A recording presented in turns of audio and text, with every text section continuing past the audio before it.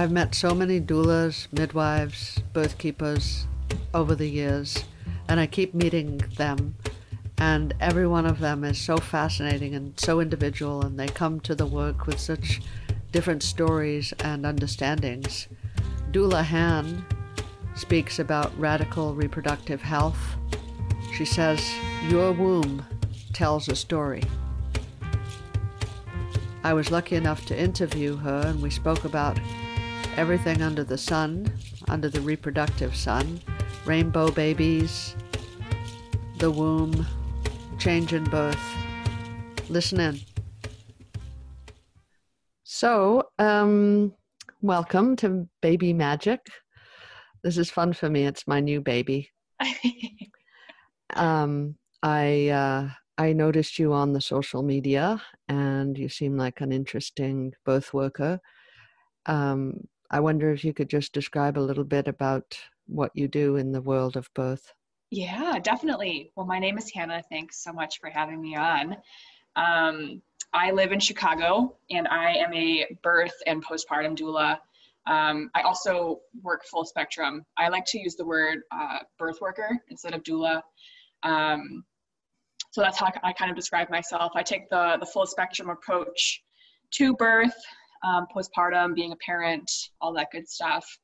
And I'm also really interested in reproductive ritual. So any kind of things that revolve around our womb space. So if there's a loss, if there's a life, any kind of disease, I'm really interested in learning about and kind of helping people navigate their options through that. And if it's, any kind of ritual that we can kind of come up with that would help them feel in control and like they have a say in what's happening. So mostly when I think about it, it's for birth or a loss, like what we can do to kind of help honor the whole process of what they've been through, to help them feel in control and in tune with their feminine energy. So I've been really delving into the reproductive ritual lately, and I've found a lot of joy in it. I think that we need more warm, welcoming womb spaces in our society. So, what would you say your workload is like? Do you consider this to be a full-time job? I know that birth work for me became intensely full-time. How is it for you? Yes, it's definitely full-time. So I used to work at a fertility doctor's office as a receptionist. I worked there full-time, and I did doula work part-time. And then eventually I had enough clients to do it full-time. So I've been doing it full-time for about a year and a half now. And how does that translate, like per month, let's say? So per month, it's anywhere from 1 to 4 or 5 births, and usually a postpartum family or 2. With COVID though, we've kind of been, it's definitely different with the pandemic. So yeah, right now I have about 3 births a month, and I do 1 postpartum family. So I'm really fascinated by your idea of the narrative of the womb. Yeah. In fact, when I landed on your website, one of the first phrases that jumps out at me is every womb tells a story, or something like that. I don't remember the exact wording. Our bodies do tell stories, absolutely. Our wombs tell stories, absolutely. And of course, we tell stories about our bodies. Do you think with the reproductive ritual and actually all the work we do, how do you meet the challenge of imposing your own ritual upon others? That's a really good question. You kind of have to leave your experiences at the door and kind of meet people where they're at. So however they're describing something, you obviously believe them. And just kind of from what they're telling you, kind of get a feeling of like, how can we navigate what you're telling me? And what would be the best, like the most beneficial way to go about a ritual for you? That's a really good question. I'm gonna have to think more about that. That's fine. I think part of the journey is, asking questions that we possibly can't answer on the moment. I like to learn about all kinds of different rituals too. And so I kind of present it as like, here's all of what we can do. Does anything like this that I've just shared resonate with you? Like, does that sound like it would be lovely and works for your life. If not, then we can just throw it away. You don't have to do it. Do you ask people to reach into their own ancestral or family histories sometimes to find rituals that may be starting to be forgotten? Yes, definitely. And sometimes people don't know it, but if they're sitting in a space and I can guide them through it, or even like they just find it themselves, they can verbalize what they're trying to say or like what they need, which is really cool. It's lovely, yeah. I'd like you just to touch on, we are living through a pandemic, and whatever one's personal beliefs about, the whole thing doesn't really matter, because the fact is that our lives have changed very much. So I'd like you to maybe share with us how your life has changed as a birth worker with this new reality. Definitely. So in Chicago, once the pandemic started, the hospitals kind of shut down for a month and a half with allowing doulas in. Partners were still allowed in.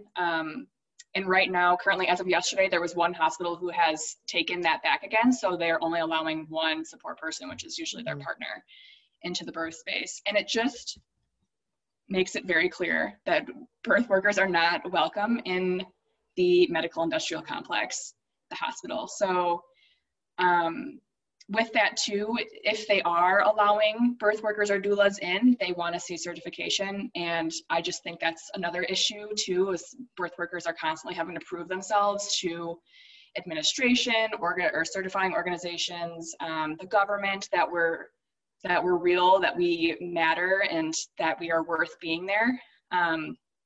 So I'm actually realizing that it's really difficult to navigate not wanting to be in that space. And it's very clear from the beginning that we were not very welcome to begin with. And now with the pandemic, it's just the excuse of, well, let's ditch the doulas. So it feels gross. It's really disgusting. And as a birth worker, I'm really reflecting on what kind of birth spaces I want to be in.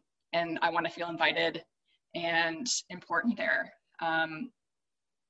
And with all of these, to be certified and to be allowed in even, it just is not feeling good for me personally. I think a lot of people could probably relate to that too. Are you doing any virtual birth companionship, or is that not a thing? Yes, so we did that at the beginning of the pandemic. And people either were okay with it or were like, no, I'm not interested in doing that, because it's obviously not the same as in-person support. So we were doing you can prepare as much as you want, but having a Zoom open in the birth space is it's just not feasible. I think people, like the people that we were hired by, even did it because they felt like they wanted to get their money worth out of us, or like they felt bad that we couldn't be there. And it's just the capitalism in it is just not great. It's not great. I personally feel like we're actually coming to a momentous time where the cracks are showing very, very clearly, and it's a good time for us to maybe be able to see what exactly we do want. Right. Well, and you think about it too, low risk birthing people can have a birth center or a home birth, usually without any complications. And they're still running to their doctor at the hospital. And, then they have this experience where maybe it wasn't what they hoped for. And then, if I was providing virtual support, I'm damage control after. So what went wrong? I know I wasn't there. And so then it's just trying to put pieces back together to help them feel they can be a great parent to this person they just birthed. Yeah. I was a doula for 20 years and I don't go into hospitals anymore. I think that's a pretty common way that doulas end up feeling, because you see so much obstetrical violence, and you see people you work with coerced into decisions that they did not want. And it's hard to sit there and watch happen. You can tell how it's going to play out once one thing is offered or an intervention is suggested, and then now you're in this spiral and there's no control anywhere. So it's really tough to watch. Although I have to say, for everyone that's listening out there, I've also, and I'm sure you have as well, seen some wonderful, triumphant, magical birth experiences within a hospital setting. It's not like, oh, absolutely, yes. It really depends too on the provider and the nurses on staff, and just the general environment of what's going on. But yeah, definitely there are really great experiences, but just the ones I've seen lately aren't excellent. it's a tough time for a lot of people. Definitely. Talk to me a little bit more about how you understand the idea of narrative in the body. What is the story of the womb? The womb. It's, when your parent is pregnant with you and you have a womb, it's developing while you're still in the womb. So, that whole narrative of like your grandmother carried you in her womb, like as an egg, is really interesting and cool. And so, there's 3 lines of blood that are present when you're pregnant with somebody. And I think that says so much too, because, your grandparent or your grandmother, your mother, and then you have your own experiences and like your own traumas and your own like really excellent, wonderful triumphs in life. And I think people carry that a lot in their womb space. Like the stomach in general, it's just a very tender area. And your uterus and your womb is located in your lower abdomen. And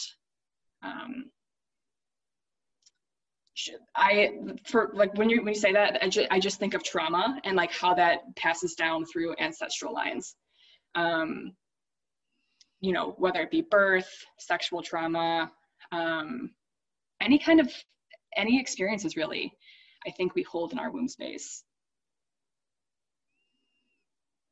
So I was just thinking when I was wondering what we were going to talk about, I was thinking about the whole question, and I think you touch on it a lot in the stories that you tell the public. So even in a very small way, we as birth workers go into the hospital and see really difficult things happening because all sorts of reasons have led to the breakdown, and basically the maternity care system is broken for all sorts of reasons that we don't have to go into right now. And so then we can choose, like I did, to not go into the hospital anymore.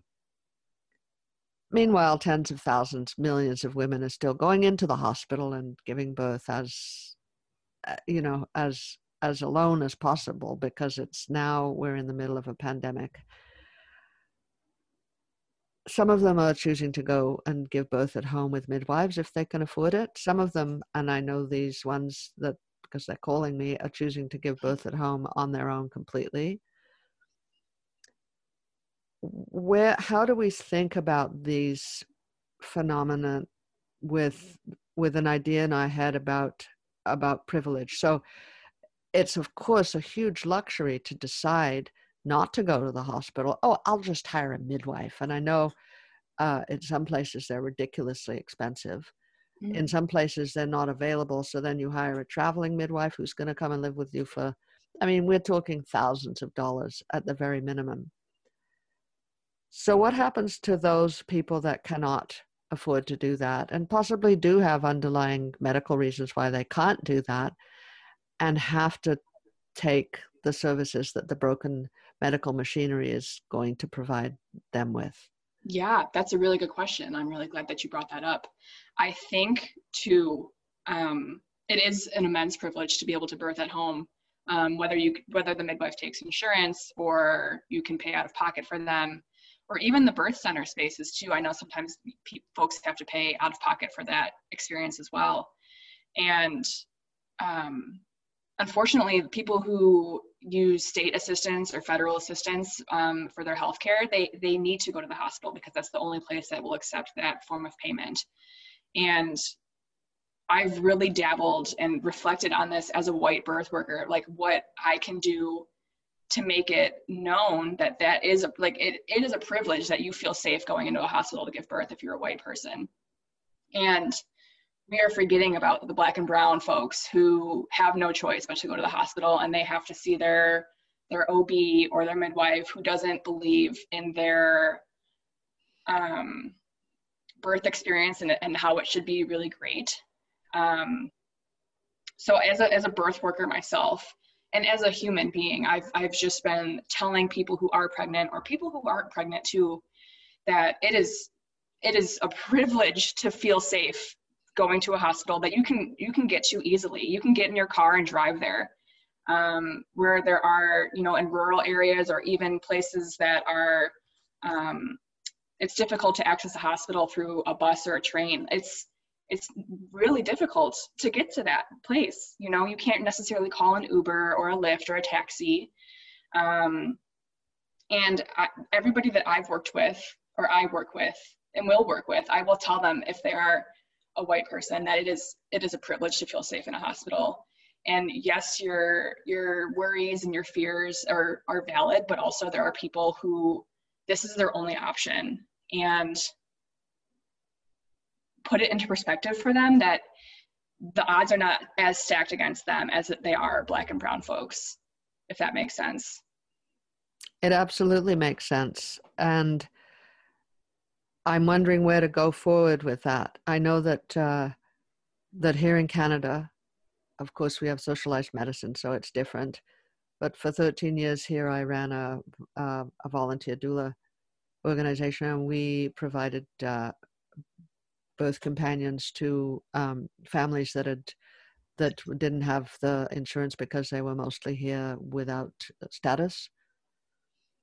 First of all, people that I told about it were blown away, like, oh no, there are people here that actually don't have medical insurance. And then there are people here that don't even know that 911 calls an ambulance. Like, if you ended up in Burkina Faso, would you know how to call like, I don't know what number it is there, so why should they know what it is here?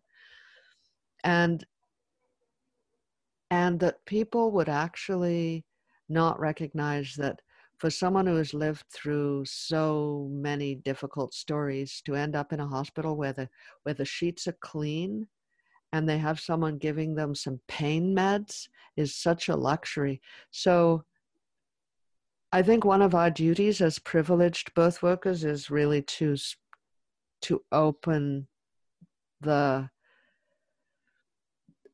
stories up so that everyone can hear what's happening. And it's become really urgent now for sure, everywhere. How do you, on the other hand, take care of yourself?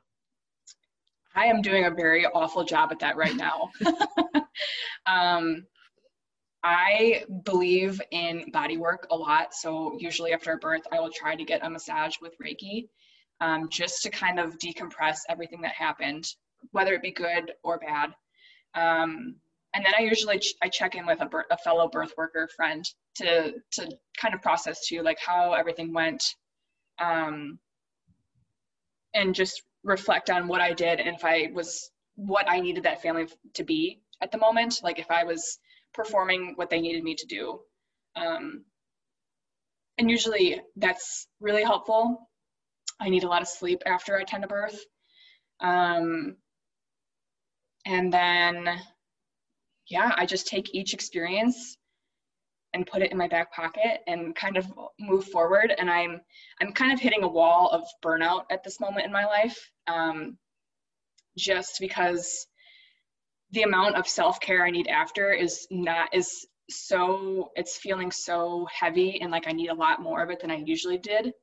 And maybe this is just the pandemic, or who knows what's going on.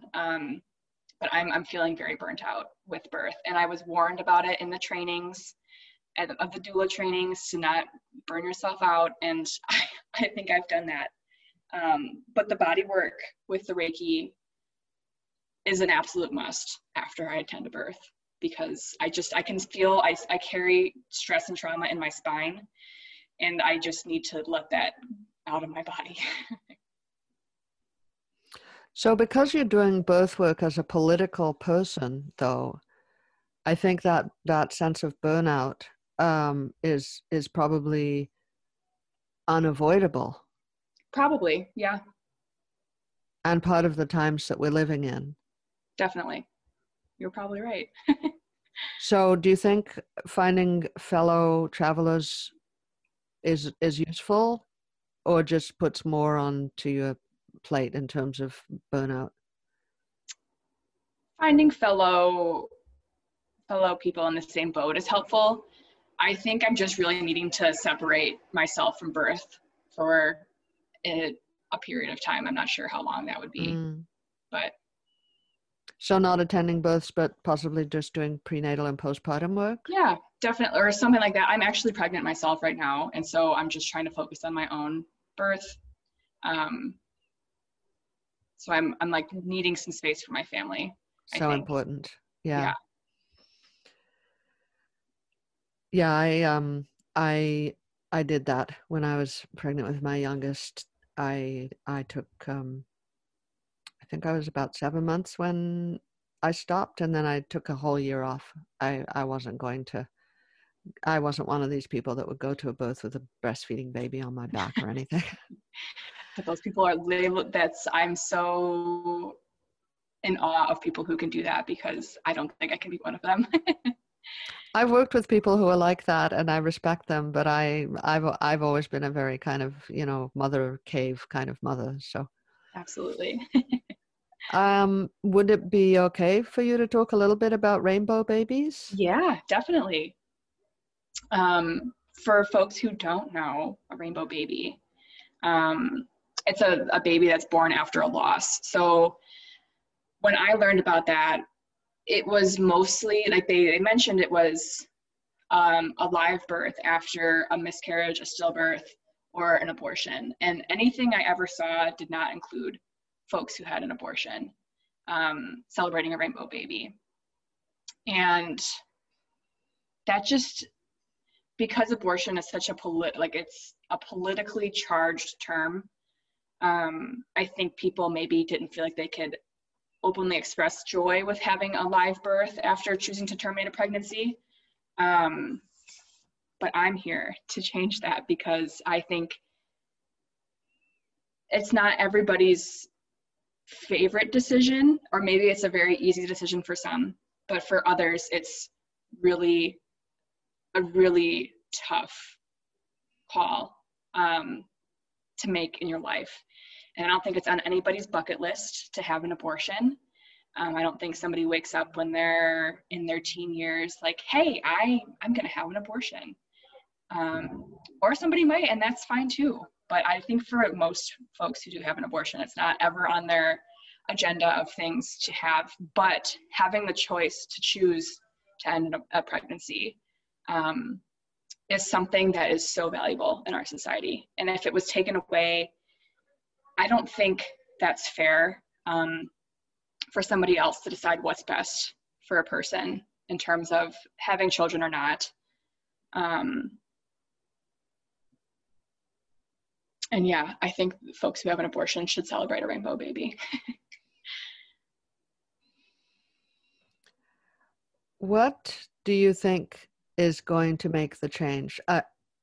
Maternity care right now is broken. We know that. Absolutely. We're seeing families that are having a tough time, and the care is traumatic for a lot of people. What do you think is going to change that? It all burning to the ground. Now, let's try and be creative and positive here. I think it's going to take a lot of Black and brown midwives and nurses and OBs who can kind of help. First and foremost, we need to say out loud that the Black and brown maternity rates of death are awful, and we need to address that first before we can fix anything else, I think. Because we can't move forward as white women without our Black and brown neighbors. And it's going to take medical schools like completely undoing how they view birth and you know, midwifery has its own qualms, I think. I've heard people refer to midwives sometimes as medwives, who are very in tune with what the OBGYN would like to happen. And I think people's response right now is, let's take birth and take it out of the hospital. Okay, like we're in the process of doing that. I think home birth and birth center births are on the rise, but it's still not going to address the racism and the poor outcomes in the hospital that people experience when they're giving birth. So I did not answer your question. You're getting there. Yeah, I think it's going to take a lot of unraveling. And I think the doctors and the midwives and the hospital administrators are going to have to really, I don't know if they need more training in how birth works. Well, they make a lot of money from birth. You know, if you have a C-section, it's the hospital and the doctors get way more money than if it was an unmedicated vaginal delivery. So money is like the key aspect here. And I think people are greedy.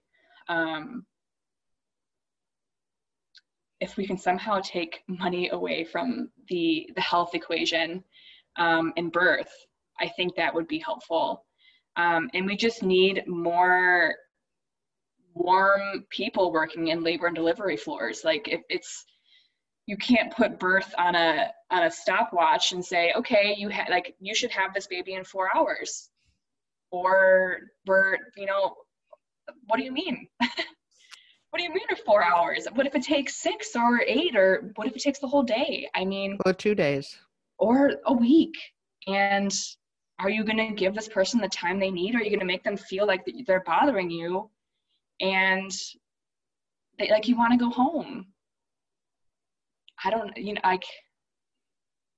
We need more time, I think.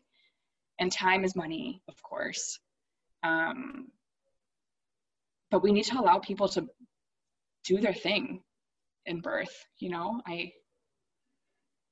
Money is obviously key and it needs to not be. And I think people just need more time. You should be dilating 1 centimeter every hour per some male doctor's prescription of how birth should go. Take that away, because it's usually okay to dilate slower than that if a body needs to. And if you do it faster, how is that impacting this person's body and their womb space? Is this going to create some kind of trauma down the line? Is the baby okay? Do they just want to dilate slower?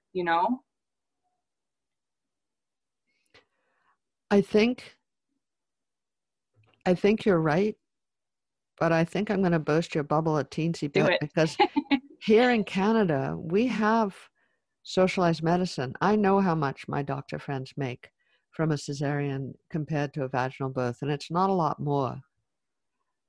I don't think the money is the bottom line. I think it's something much deeper and much more difficult to unravel. I think also, now that you're saying this, I've been talking a lot about power and doctors feeling power over something, and that their final say goes for an outcome. And they want to still be able to puff their chest up, being like, I was right. I saved the day. I saved your baby. You're lucky to be alive because I was here to save the day. And I think that plays a lot into the maternity care too, of doctors feeling like they need to overstep a boundary to save a life, if that makes sense. It does. It's another little part of the thing that we need to figure out. But there's so many little parts to it, because they're not doing that with Black and brown people in the US. They're kind of stepping aside and giving the fantasies about how they don't need pain medication and their cervixes work differently and all that kind of thing. There's something else that I'm thinking about, and that is just pure and simple the way that women need to be controlled in order for the patriarchal advanced capitalist machine to continue. And I think that's a big one that's where burning things down might, I don't want to burn anything though. I'm a creator. I don't want to destroy, but yeah, I think that another little patchwork in it is that young birth workers like you can't afford to be burnt out for very long. Right. So I'm hoping that you have your baby and get right back into it, because we need to heal. It needs to be healed. For sure. And I think going back to what you said about the patriarchal system stepping in and kind of, it's just a way to push women and birthing people down. Like you had this birth and now you maybe have some health concerns after the baby's born that you're dealing with, and it's making you feel inadequate or unhealthy, or it's just something that you're struggling with and it doesn't feel good. So then it doesn't give you the option to kind of speak out about what happened to you, or call the healthcare provider out, like, this hurt me, this was not okay, I'm not okay with this. And I think they're just not taken seriously when they do have something to say about their experience birthing, because for some reason, everybody thinks they have an idea about how birth should go. And when it doesn't go that way, or when it doesn't go the birthing person's way, everybody's like, oh, it's, your life was saved, or that's just how it goes, or it's not. And I'm so tired of hearing that. As a pregnant person myself, some family and friends, they all have their idea of a birth and a home birth, and they're like, oh my God, you don't want the drugs? And I was like, no, I don't want the drugs. I want to experience it. I think birth is sexual. It's something that I want to experience fully in my body, in my home, where I feel safe, which is a privilege because I can afford it. But yeah, it's the medicalization of birth is just normalized. It's been normalized probably for the past maybe the last few generations, of just go to the hospital and have your baby and then come home and pretend like everything is perfectly well and don't say anything else besides that. You have a healthy baby, aren't they beautiful?